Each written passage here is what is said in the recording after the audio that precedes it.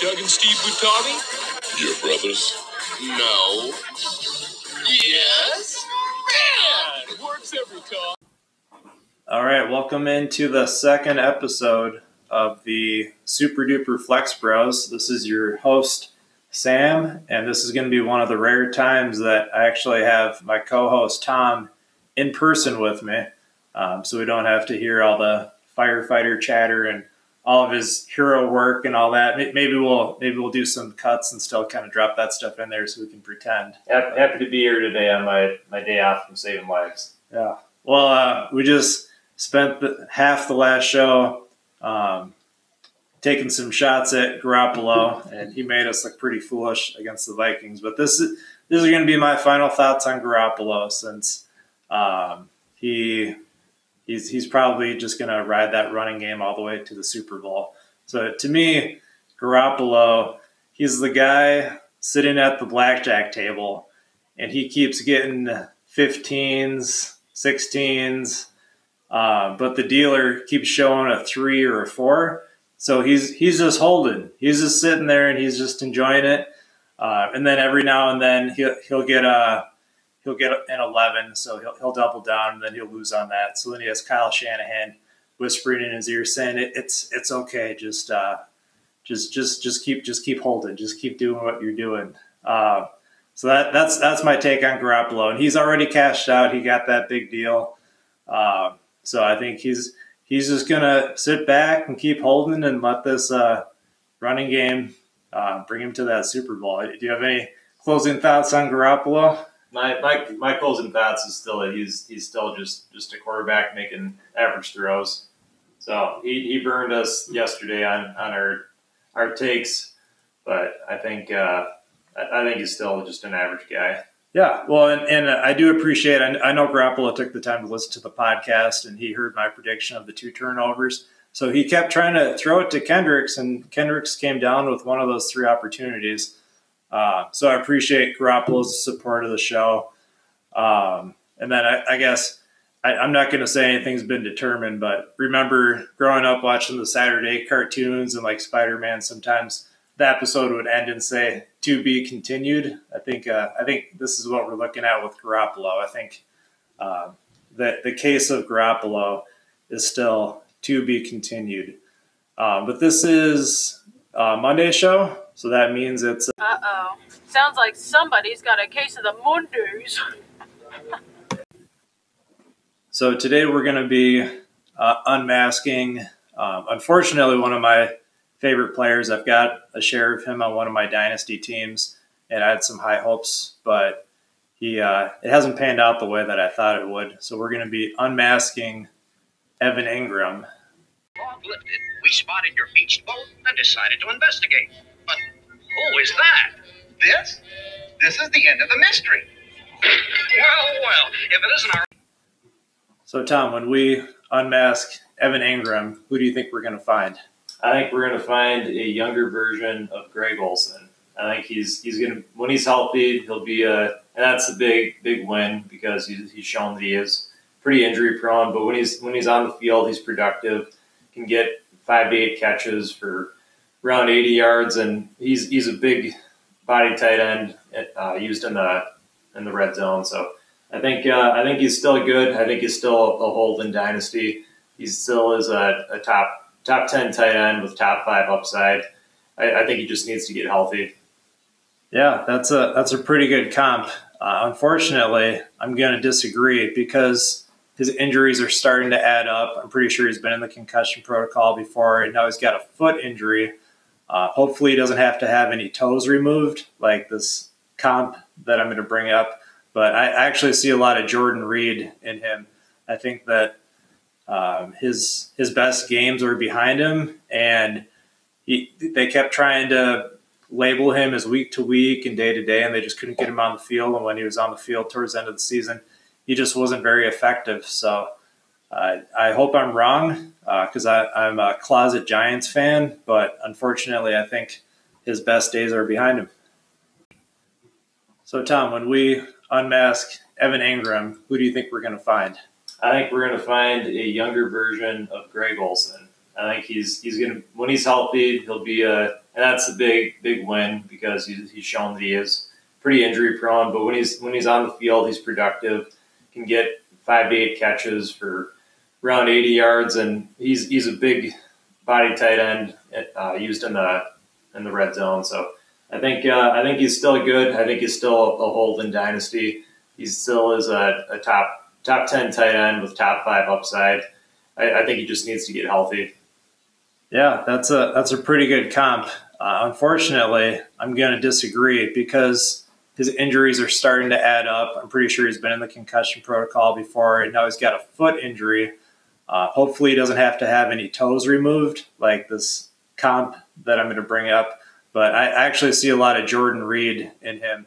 I think that his best games are behind him, and they kept trying to label him as week to week and day to day, and they just couldn't get him on the field. And when he was on the field towards the end of the season, he just wasn't very effective. So I hope I'm wrong because I'm a closet Giants fan, but unfortunately, I think his best days are behind him.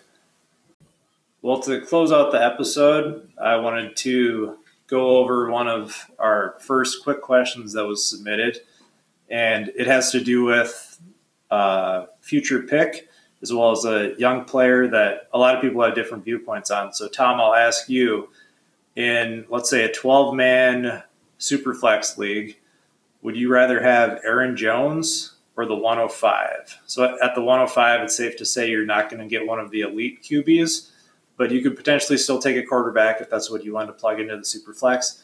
Otherwise, there's a handful of young, exciting running backs that we're going to be talking about a lot this offseason, and we'll do some deep dives on all their stats and their film.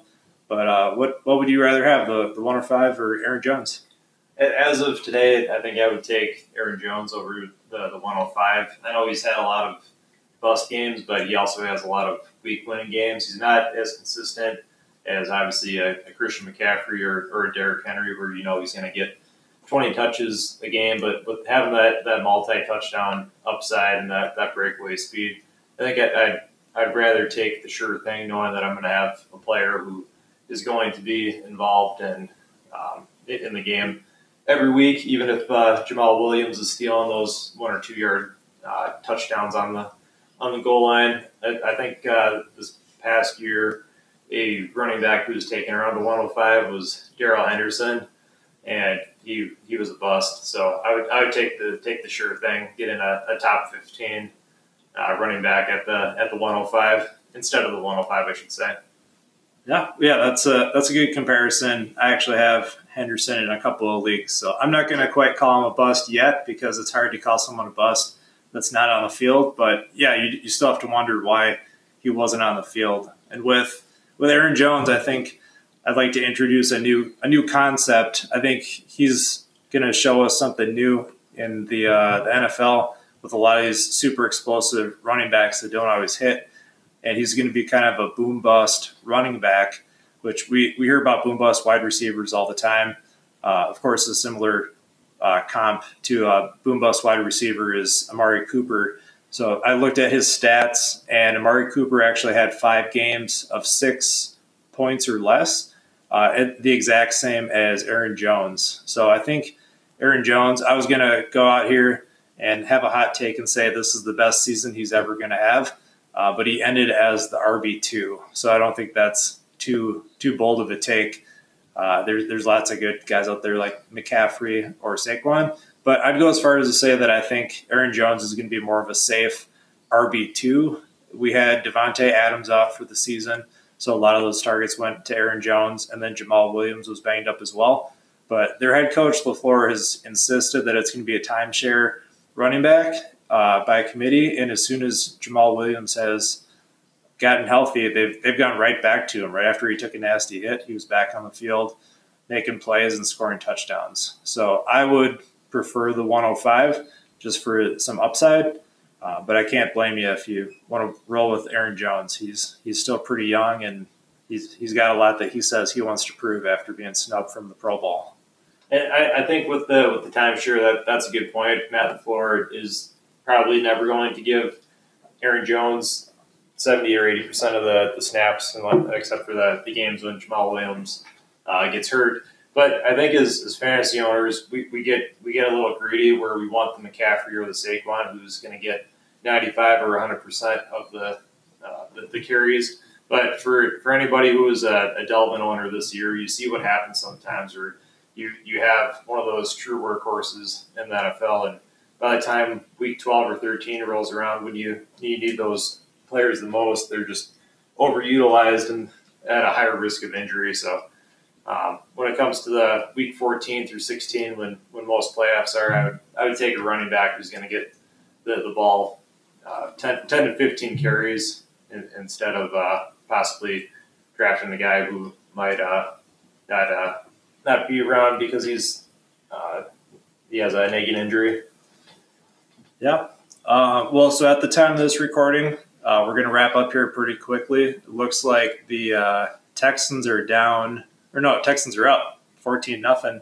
So you worried about Mahomes at all, Tom, or are the Chiefs still Super Bowl bound? Well, as of right now, there's 4:25 left in the first quarter, and the Texans have the ball 1st and 10 at KC's 49. I thought the Chiefs would kind of steamroll the Texans, but then again, I thought the Ravens were going to dominate last night as well. So I think in the playoffs, I think it's just important to remember that all these teams played hard during the year, and there's a reason why they're in the playoffs right now. So anything could happen. So if I was the Chiefs down 2 scores to the Texans, I would absolutely be a little bit worried right now. So at this point, I would say that I think the Texans will probably hold on and win this game.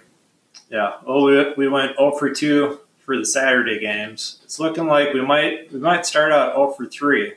So I believe, did we both bet on Russell Wilson's magic? We did tonight. Do you want to make a pivot on that at all? Well, after I heard that it's going to be possibly a snow game, I think it's going to come down to whoever runs the ball better. So it's funny that we were talking about Aaron Jones. I think Aaron Jones will be the difference maker tonight.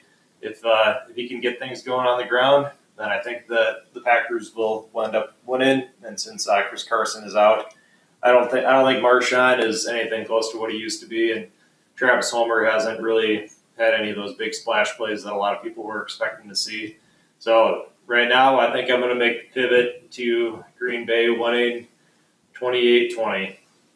All right, I'm glad I could get you to second guess yourself. I'm going to stick with Seattle, so we'll lock those in. Any closing thoughts before we watch the rest of this game? Nope, I'm ready to get to the game here. Till next time, keep it flexy.